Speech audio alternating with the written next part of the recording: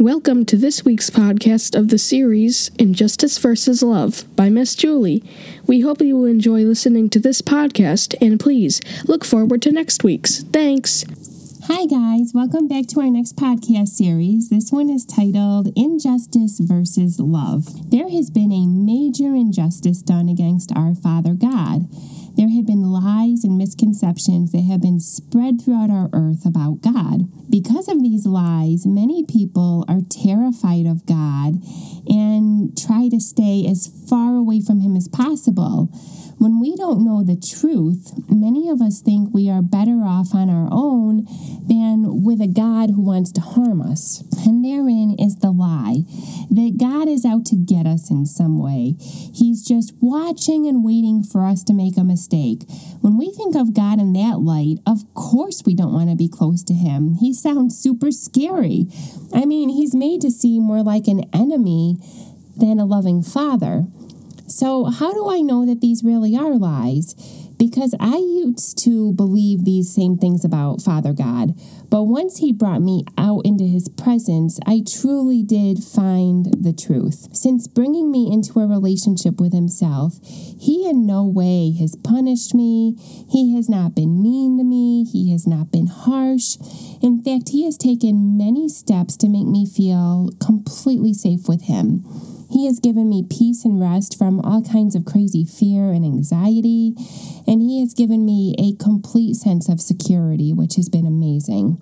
Totally opposite from everything I used to believe about Him and who He is.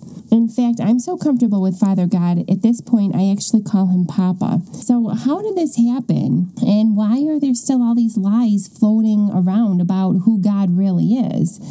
Well, in this podcast series, we're going to be covering all of the above. I want to start with a story. It goes back when the Lord first asked me to begin writing books for Him. I was absolutely terrified. I was so scared I was going to mess up. I thought for sure this is going to end in my demise. I am not going to do this right. God is going to get really angry with me. I'm going to screw up. Of course, this was all a lie I was believing, but it caused quite a problem for me. I was living in a total state of fear. My stomach was in knots all the time. I really didn't think I could do this. And in that moment, God truly spoke to me. And He said, when are you going to start believing that I am for you? I am on your side and I will help you. I am not against you, Julie, for that would make me an enemy. As you can imagine, I was completely stunned. I was faced with the reality that I have been believing lies about who God really is. I turned to my Bible to see what Jesus had to say about the Father. What did Jesus have to say about an enemy? And I'd really like to share with you what I found out because honestly, it was very enlightening. See, We've all dealt with enemies in our life, but it wasn't until Jesus brought me into a relationship with Himself that I truly understood what and who our real enemy is. Check out what Jesus says in Matthew 5:44. But I say, love your enemies. Pray for those who persecute you. Of course, this scripture led me to question why. I mean, why would Jesus ever ask us to love people and pray for people when they hurt us? I mean, when people are mean to us and act like they could really care less about us and our feelings, the last thing we want to do is show them love and start praying for them, right? Well, Jesus obviously knew something I didn't know, and He fully understood. People are really not the problem. Now, I know you may be thinking, well, Miss Julie, let me tell you, you have not met the people in my life. I can absolutely assure you they are a problem. Well, I can certainly say the same for a lot of people I've encountered in my life as well. But Jesus is very, very clear on this teaching. Check out what Ephesians 6:12 states in the Bible.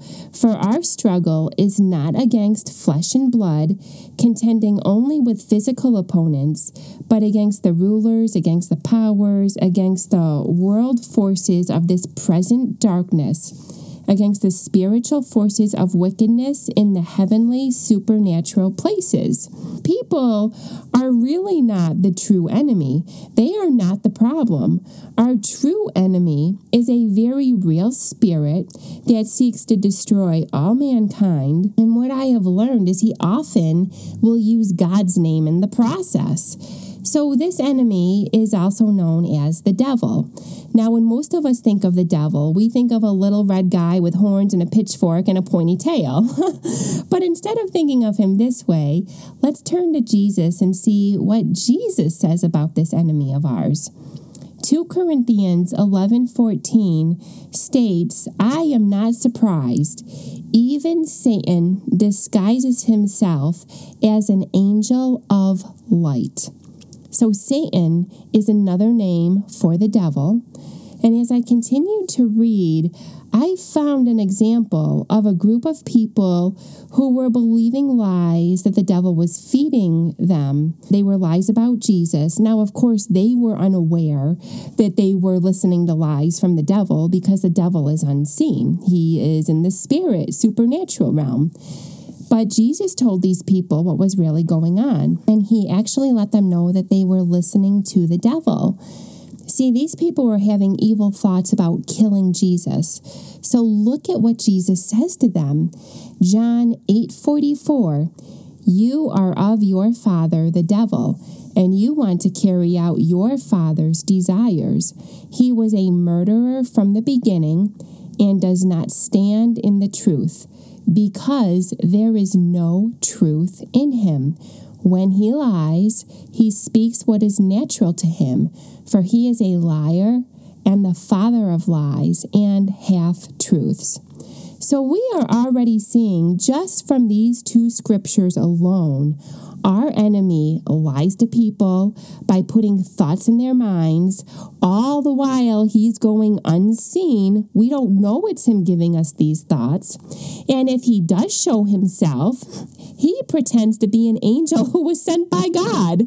So we're not seeing any pointy tail here, guys. There's no pitchfork like, "Ha-ha, I'm a red man, gonna stab you with my fork." This is not what's going on.